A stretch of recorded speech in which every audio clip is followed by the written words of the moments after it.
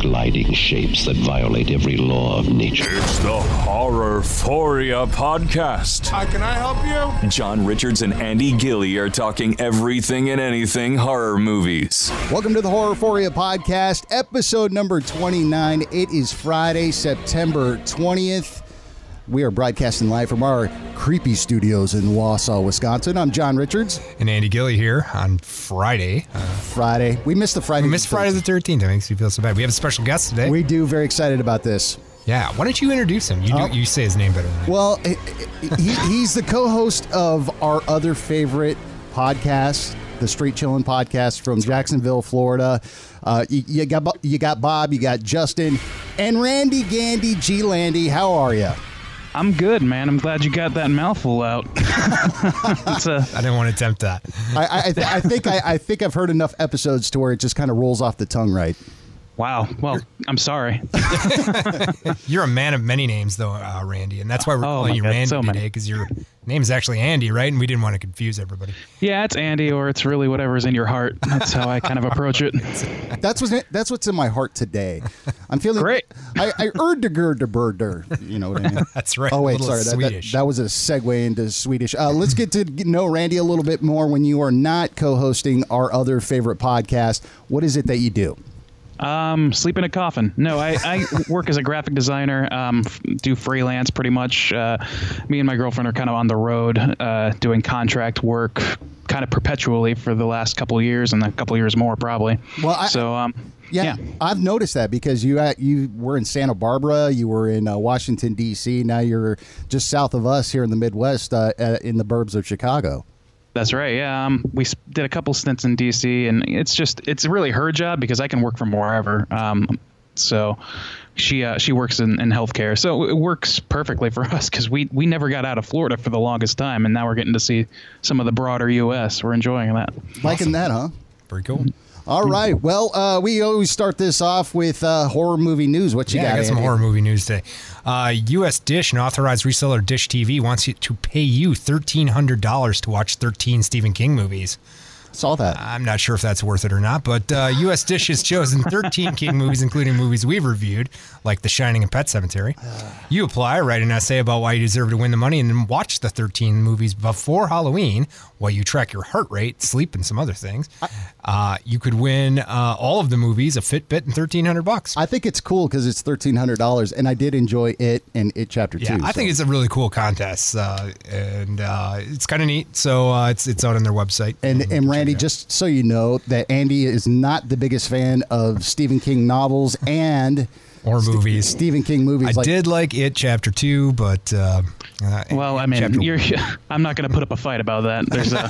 There's a lot of mixed things going into that brew. So right. Yeah, I signed up for this contest though. I hopefully can just get paid to be slovenly instead of just being slovenly by nature. That would be awesome. That would be awesome. Awesome. Jamie Lee Curtis promises a spectacular end to the Blumhouse Halloween reboot.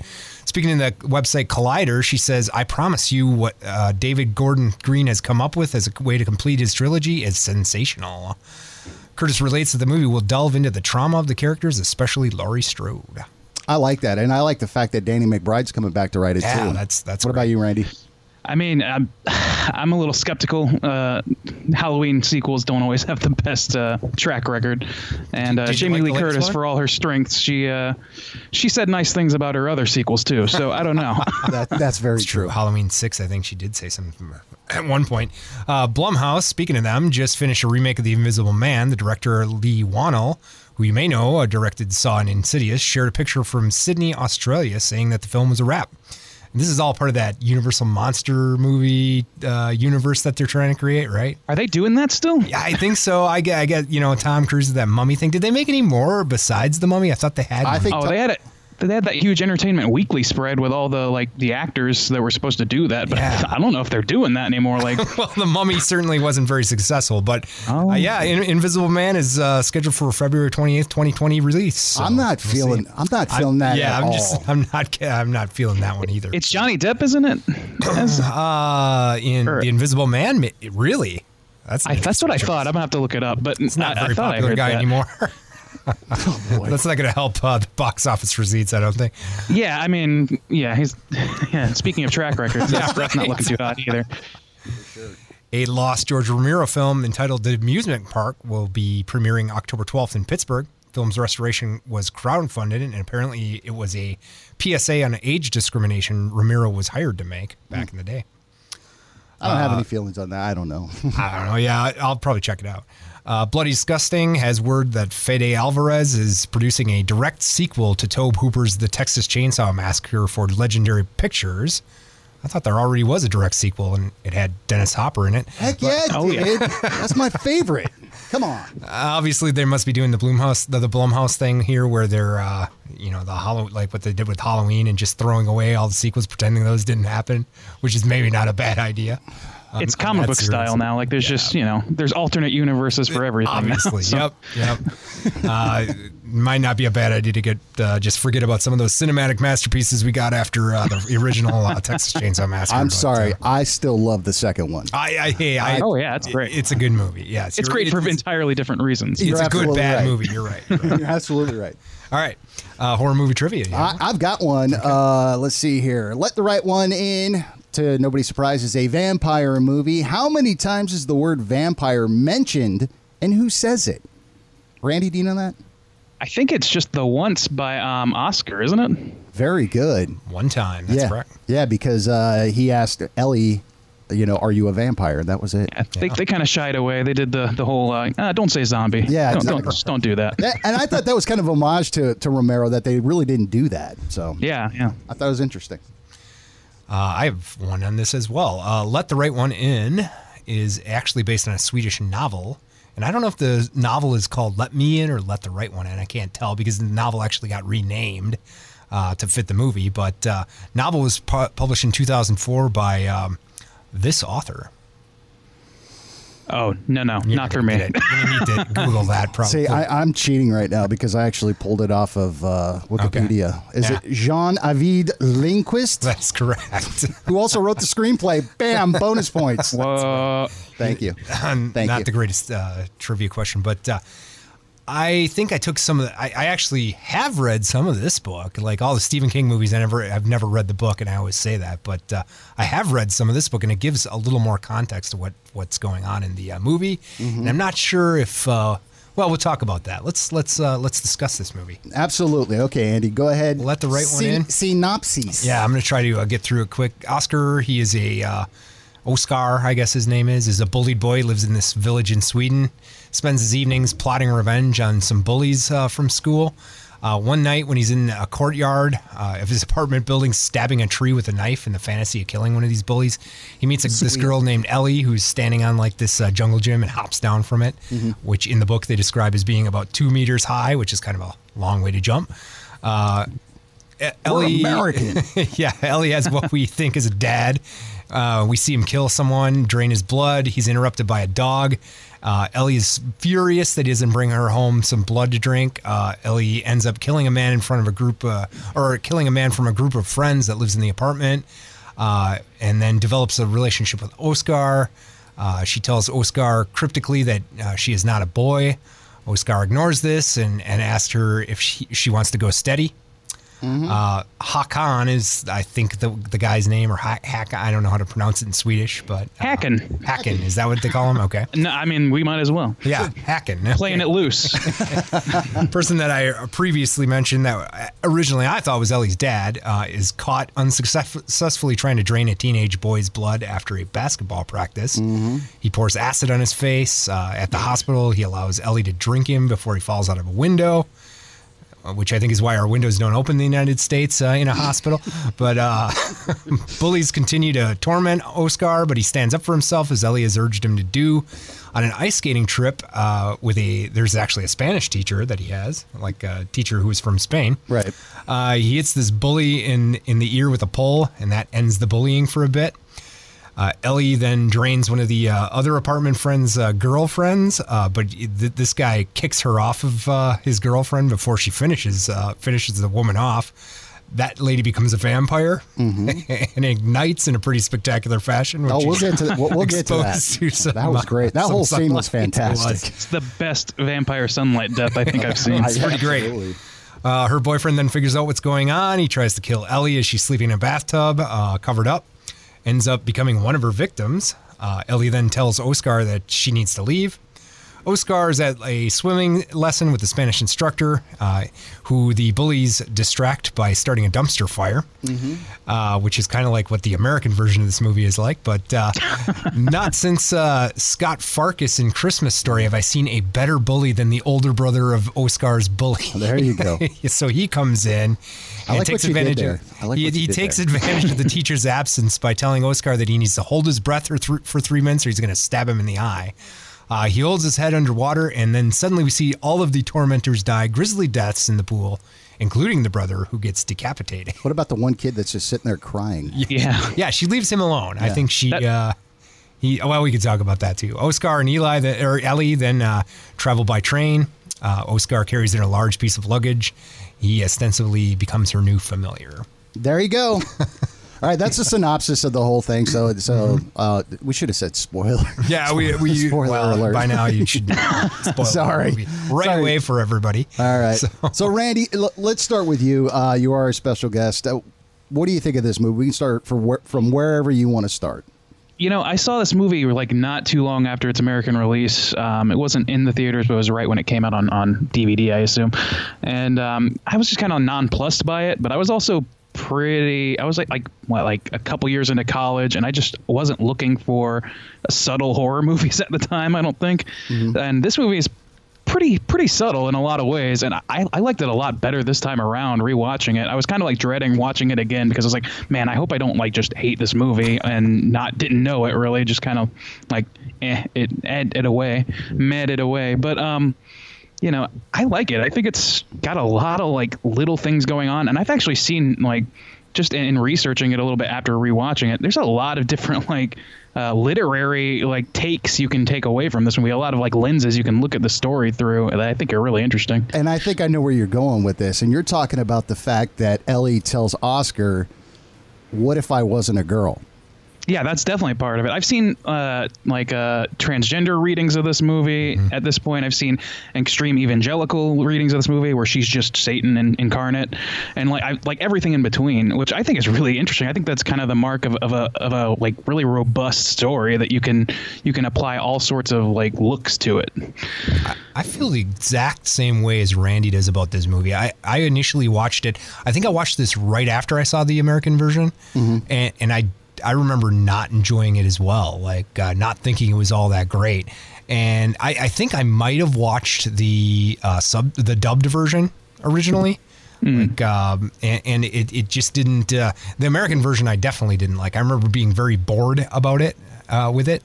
And but this time when I watched it, there was a lot there. I think it did a really good job of, we've had a couple movies here that just don't explain things well enough. And I think this did a good job of not explaining it, but making you want to think about it rather than just leaving you in the dark, like some of the things that I thought about It Chapter 2. It was like it didn't explain this at all, but it was like, we need some explanation here. I think the things that weren't explained in this movie made you want to think about it, and it did that very well, where it kind of kept that back.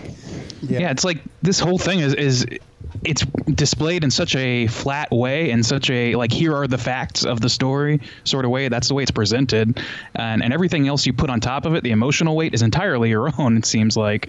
So I think that's pretty strong. Right.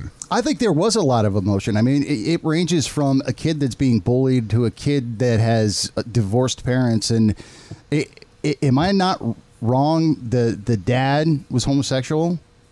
I thought that might be the case too. He also might just be an alcoholic or like manic depressive. It's so like show not tell that you kind of get to apply whatever disorder you want onto that situation. Yeah, because there was that really awkward scene where the friend he was at his dad's house, Oscar was, and there's that really awkward scene where just kind of looking at each other, and it's like, okay.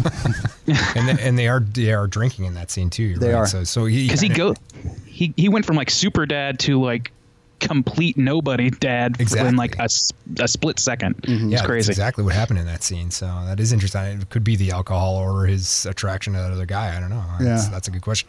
I didn't get to that part of the book yet, but actually, so in the book, the familiar Hakan is actually a pedophile. Oh boy. Yeah. And it's pretty clear that he has a preference for young boys, and Ellie is actually a boy.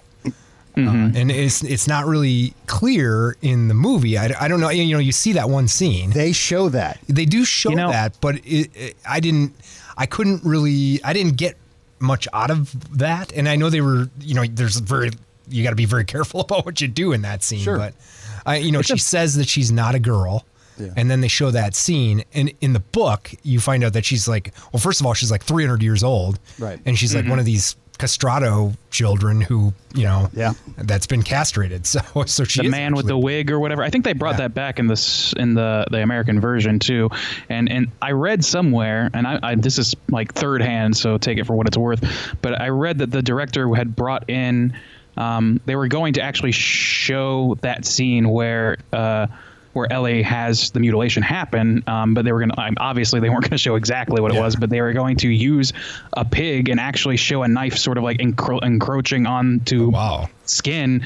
And then the director saw the pig and it was looking so sad that he decided not to do it.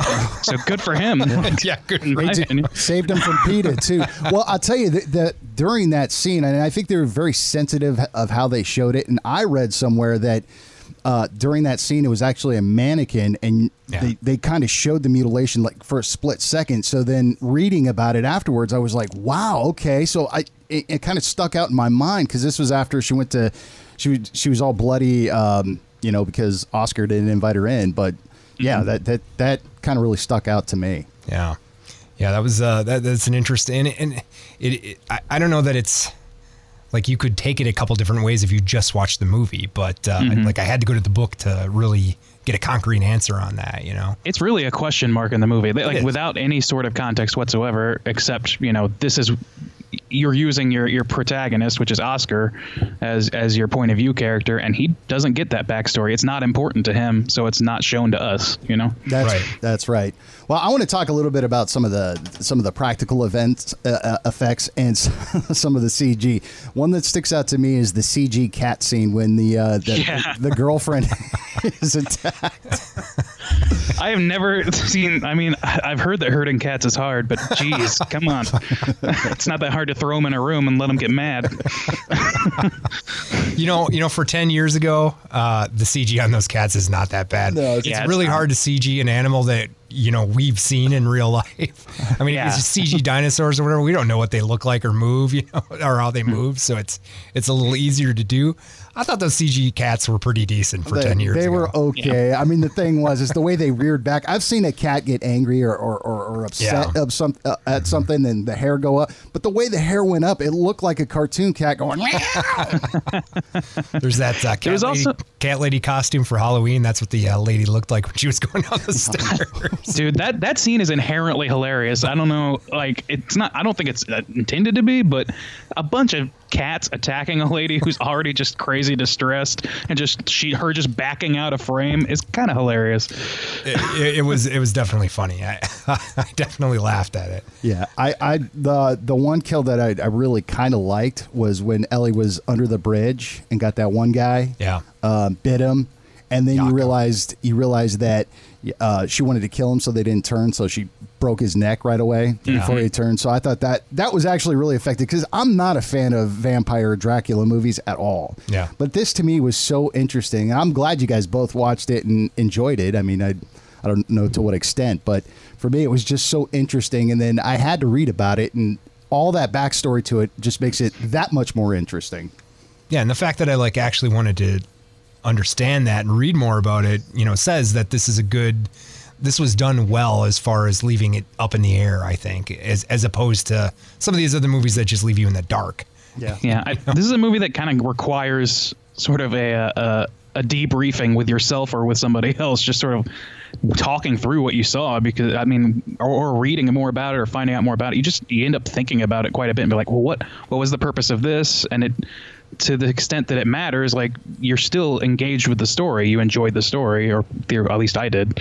Yeah, so I definitely did. I totally agree. That is exactly how I felt about it. I wanted to talk to other people, and I think I felt this way about like Us and some other really well done movies that have a great story in them. You know? That where you want to discuss it with somebody, and then that's how I felt about this. I think that's a mark of a good story in a movie. Yeah, I mean, it requires some thought to figure out what the subtext is and what it is to you. In this movie, it could be a number of things. Right. So, yeah, and going on that, I mean, my girlfriend is not a horror movie watcher at all, but when she saw this, she actually saw the love story in this. She didn't see the subtext of, you know, what is Ellie, who is Oscar. You know, she didn't see the protagonist, antagonist, whatever it might be, but she saw the love story. So she got emotional. I mean, like the very end scene where they're on the train, and I believe I read that their Morse code was kiss. Yes. Or it's Yep. It was a word in Swedish that means kiss, that little kiss or something like that. yeah, it's their whole relationship. Most readings that I've seen of it, or most takes I've seen, is that it's some sort of love story between two people who are isolated from everybody. So, Sure. I mean, I think that's like a really nice way to look at it. So is that? I mean, did she have feelings for him, or was it more like she was looking for a new familiar? I think it was she had feelings for him, because she warned him to get away from her from the beginning. It was never her, like, not never, I can't definitively say that, but she was never, or she rarely like did anything that sort of like pushed her towards him. He was always approaching her. So I don't know. Like, I think by default. That's a good point. And at the end, she said, I have to leave. She didn't say, come with me. And even at the time, she didn't need anybody. Like, she had the weird pedophile guy. I mean, so yeah. I mean, she had her Renfield sitting back being Renfield. She didn't need that. Right. And I think he did have feelings for her. I got the impression that like that guy was kind of in love with her more than just his lust for young boys. Which the movie doesn't really, you know, the book puts forth more. I felt like he had kind of a love for her, which was a bit unrequited. Yeah, like she was like using him for to get her blood. And well, I got two things. I mean, I think my first watch of that, going through the movie one time, I got the impression that this was a vicious circle of you know, somebody that's going to take care of her or get her the blood that she needs, because that's all she can live off of. Because she had this scene where Oscar gave her candy and she ended up throwing it up right away, and the only thing she could eat was blood. Right. But this guy was going out and doing these things for her because he was Oscar back in the day. But actually reading about it, you know, he got older. She didn't turn him, so you know, he got old. Is that the way it was, or did he like pick that up, or did he start being her familiar? Well, you know, I don't know. I reading about it, that makes sense to me. But my first watch, I was under the impression that this guy was, you know, Oscar a long time ago, just being able to, because she's 300 years old or 200. Right. They never specify that. Well, also, Ellie says, you can't be my friend, or I can't, or something to the extent, I can't be your friend. Yeah, she's right to Oscar. Yeah. So I mean, I got that same impression. Like, and it could go. That's another one of those things where it's kind of up in the air. It's up to your interpretation whether or not you want to say that, you know, she's at least in some ways manipulating Oscar into becoming her new Renfield, and replacing probably a long line of them. But you also have this, like, my very first instinct watching this the first time was that Hakan was just a pedophile who had found his like twisted little outlet, and he felt that he was in love with her, but obviously, like, that's a vampire. That's not even quite a 12-year-old girl, and it's not quite a human. So you're just kind of depositing your twisted feelings onto something and just applying your life to it. Right. I mean, initially I thought it was her dad. You know, I thought it was like he definitely could be. And then it was clear that it wasn't, and I got the impression that he was like a older guy who was you know, attracted to her in some weird way. And I thought, because it seemed like, you know, when he killed that the kid who he's draining that kid's blood and the dog comes up. Oh, the first one. The first one. Okay. It seemed like he was not very good at it. You know, like he hadn't really done it before. So I got the idea that this relationship was sort of new, or he was having to do this for some reason for the first time, where he wasn't real great at it. I got the impression, like for me, I saw that as he was just getting, he was slowing down or just getting old, and that's what happens to your body. You're just not as sharp as you used to be. Pardon the pun. That's very true. I can tell you that. Yeah. I mean, it could be said that they just moved to a new town. You could even say that because they moved to a new town, they just wanted to prevent her from going out and hunting herself, so that she could remain more under wraps, just sort of like a buffer between her and the outside world. So maybe it's something he hasn't done before, but he has been around a while as sort of a caretaker, somebody to put her in a crate and carry her along in the daytime. Right. I mean, it's tough to say. Oh man. So we talked about the cat lady. Oh, the vampire kill scene with her. With the lady? Yeah. Oh. In the hospital. That was great. It was pretty great. So I also liked when she first discovers that she's got vampirism and her fingers are glowing in the sun. Mm-hmm. It's almost like a cigarette is ignited on her finger. So then, she decides that obviously figures this out and basically has them kill her by opening the window, right? Or does she not know that? I think she knew. I got the impression that she knew as well, and she was ready to be done. Well, I think she started having the craving for blood. I mean, I think that's when she knew because she said to her boyfriend that this girl infected me with something, and I'm not feeling like myself. And he leaves the room and gets the orderly or the nurse to open up the window, and then poof. Yeah, I mean, at that point, she's already seen evidence that the sun is going to adversely affect her, to put it mildly. So I think having that happen was just her way of avoiding vampirism as a lifestyle. Right. So these friends these are just people from the apartment that Oscar lives in, or what? I mean, there's this group of friends that they all live in that community. They never really have any ties with Oscar or Ellie until other than being her victim. Two of their group becoming her victim. Because the crazy cat guy, the one with all the cat, that guy was comic relief to me all the way. Oh yeah, absolutely. He took his favorite cat outside because he realized what was going on, and he locked it. Why are you locking me out? That guy. That guy was. He was something else for sure. He just didn't want anything to do with anything. He's just put in this position where, okay, well, I guess I'm in a vampire story now with my cats. So in the book, I hate to be this guy, but in the book, Oscar is really kind of a reprehensible character. He's really not. He steals. He's got a problem wetting his pants. He's really kind of a miserable character. And in this, I thought they tried to make him somewhat sympathetic, So he's less sympathetic in that? Because he's definitely I think he's a bit less sympathetic in the book than in the movie, because in the movie, you see him being bullied, and he's obviously a little bit weird. He's got this scrapbook of murders, and but that's ramped up to 10 in the book. He's got a scrapbook of murders. He steals a whole bunch of candy and goes on candy binges, and then feels all weird, and that's when he goes out and starts stabbing trees with his kitchen knife at first, and then he steals a hunting knife. Squeal. I'm not going to start casting aspersions on people for candy binges at this point. Randy's a candy fan. Is it stolen candy though? I mean, Halloween's for tricks, right? I guess that's when I get my candy going. But yeah, that whole he's definitely an angry kid, even in the movie. I don't know much about where the book Oscar lands, but even just from what I saw on this, is man, this is an angry kid. All he needs is a little push to be, one of the kids from Lords of Chaos or something. Yeah, totally. It could go either way.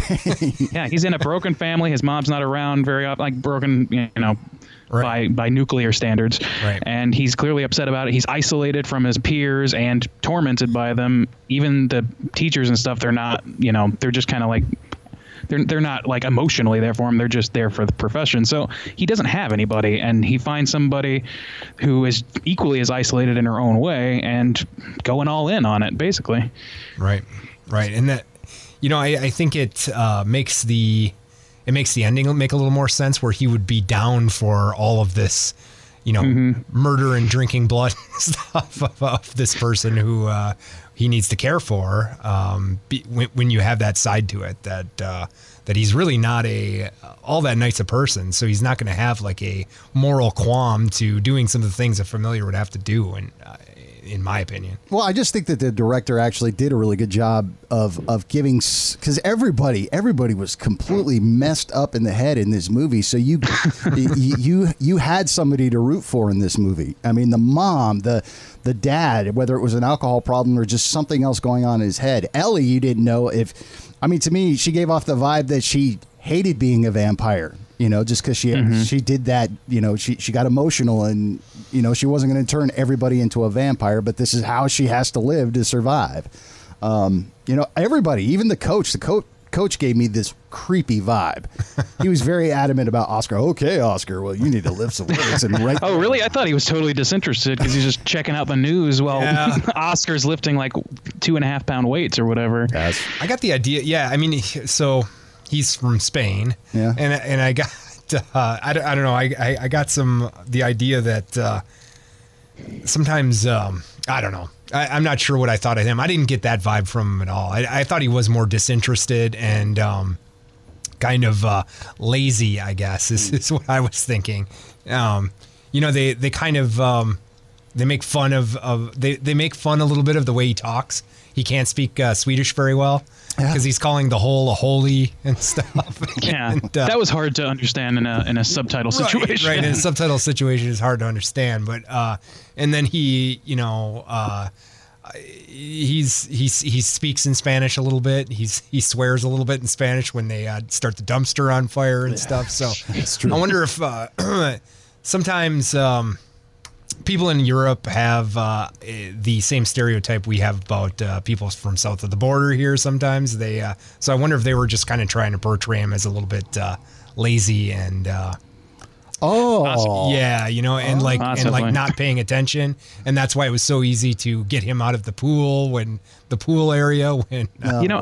maybe, but I kind of saw him just more Magoo than that. Just just kind of maybe just like not really thinking clearly about anything, not really paying enough attention to concern himself with that stuff. He wasn't he wasn't paying a lot of attention a whole lot of times because he's just there a was goofy that body dude on the ice that those little girls found.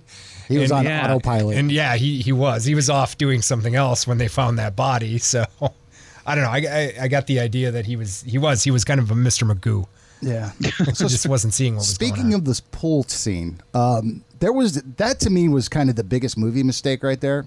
Okay. Because the whole point and I love the fact that they used all these vampire tropes as far as, they can't be in the sunlight. Right. They need to be invited in, because that scene where she first comes into the apartment and Oscar doesn't invite her in, man, that was awesome. Mm-hmm. I mean, just the blood coming down and she just, the blood just, man, you thought she was going to explode. But how did she get into the school? She wasn't invited. I think it has to be a home. Like, I think that's the rule. Is it has to be somebody to be invited to somebody's home is how you get in. But like a public space, I don't know if that applies. Okay, because you always saw her outside. I mean, that's true. You're right. But every time she did come, it was like a home that she was coming into, and she'd asked to come in. Yeah. Yeah, that's true. And she did need to be invited in. There was some grave consequences too. Yeah, just start bleeding out of everything, out eyes and stuff. That's bad. Yeah, no good. I like the pool scene itself. That aside, whether or not that was a structural error in the lore or whatever. Mm-hmm. That scene was like the iconic scene. I remember that being the scene people talked about when they recommended this movie to me when it came to the States. Just seeing Oscar underwater and seeing his tormentors' legs just shooting unnaturally across the pool is so wild. I was like, oh my God. That was a great scene. And I remember I loved it. I just thought it was a mistake, and you guys convinced me otherwise, because maybe that's what it was. But I did love that scene, and the fact that, the brother, you just saw his arm go bloop and then fall in there. So what's funny is Oscar could have. It was definitely Oscar could have come up at that point, but he was told to stand there for 3 minutes, and he did it. Either at first he fought to get up, but then once all that started happening, it's almost like he didn't want to see what was happening, or he was just letting it take its course or something. I thought that was interesting, kind of looking at his face while this is happening. So why did she leave that one kid alive? Sympathy, I guess. Was he kind of also? I saw like them kind of torment him too. I guess. Well, it wasn't. He was the he was the one that kind of cried when he had to. Wasn't he the guy the kid that kind of cried when he had to hit? Yeah, because he was hitting him in the leg. Oscar with the whip or whatever that was. Yeah, the riding crop. He was hitting him in the leg, and then but he was doing it reluctantly, wasn't he? He was just very. And then the other kid comes up and whips him in the face. It was and cuts his face doing it. So. I wonder if that kid heard anything. Like, I don't know how that kid's just sitting there with his hand. Like, good thing he didn't look up when somebody assumedly screamed. Like, who knows what might happen. He was so petrified he just couldn't get his head out of his hands. Like, I'm never leaving this position in my life. Maybe his punishment was to have to witness all of that and live with it. I don't know. Maybe. I don't know. There's always a witness, I guess. Absolutely. So what do you give this movie? Oh, wait, is there anything else that we didn't cover, Randy? I mean, there's so many ways you could look at it. Yeah, no, not without 12 more hours to talk it through. That's right. You really could. I mean, there's a lot of conversation in it, and I think that says something about it being a good movie. I think that a good movie, lends itself to a discussion like that. So. Definitely, in this case, for sure. Yeah. So we do exactly what you guys do as far as out of 5. And you said that at first, when you first watch it, you're like, not my cup of tea. After your second watch, what are you thinking about it?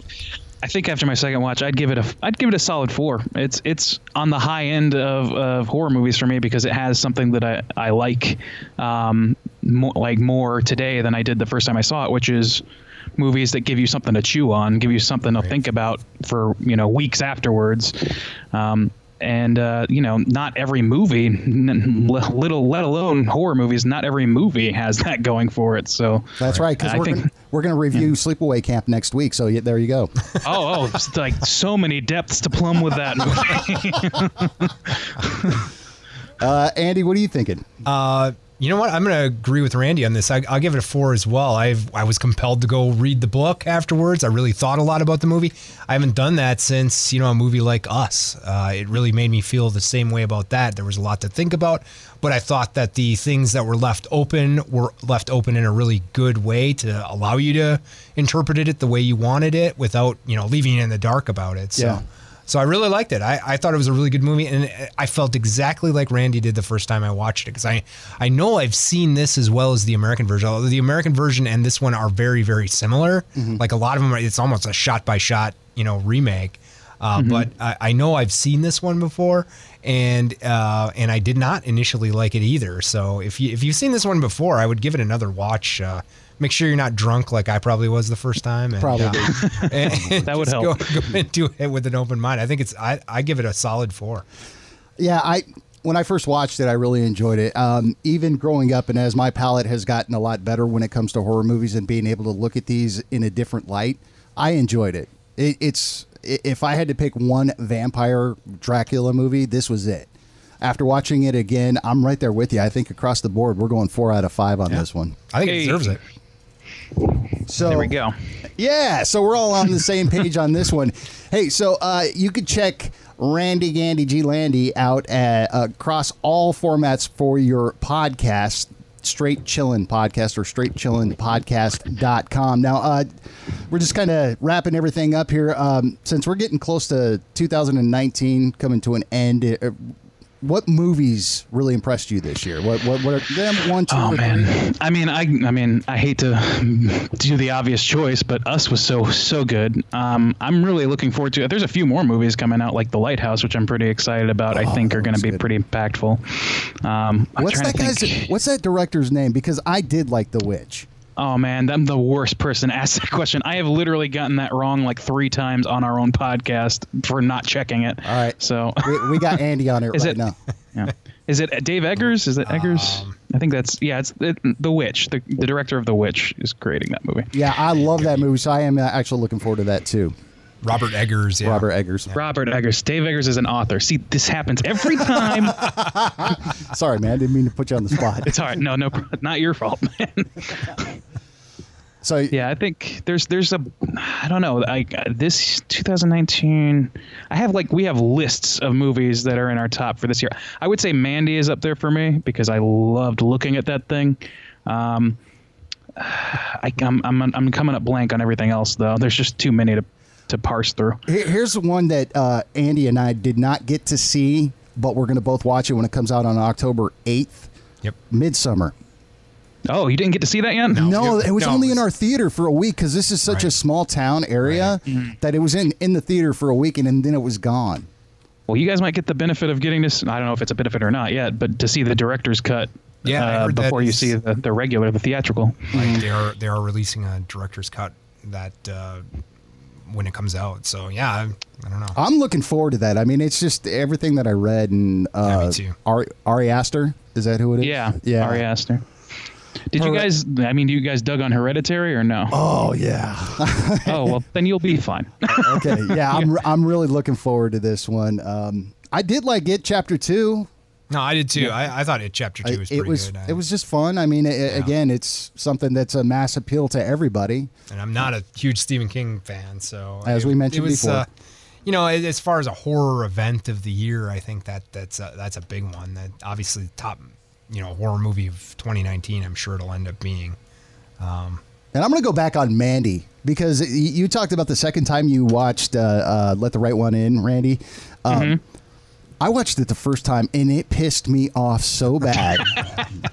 And I was angry. I didn't know what to think of it. And then Andy and I talked about it and I'm like, okay. So one weekend I was doing nothing. I watched it again and I loved it. Wow, it's just a frame of mind, that movie. You really have to go in just ready for anything to happen to you. Yeah, without a doubt. All right. Randy Gandy G. Landy, thank you so much for coming on with us. Episode number 29. We appreciate you taking some time out. Again, if you want to check these guys out, it's our other favorite horror podcast. It's the Straight Chillin' Podcast across all formats, iTunes, Spotify, wherever you can find. They have a YouTube channel, Straight Chillin' Podcast. What is your Twitter handle?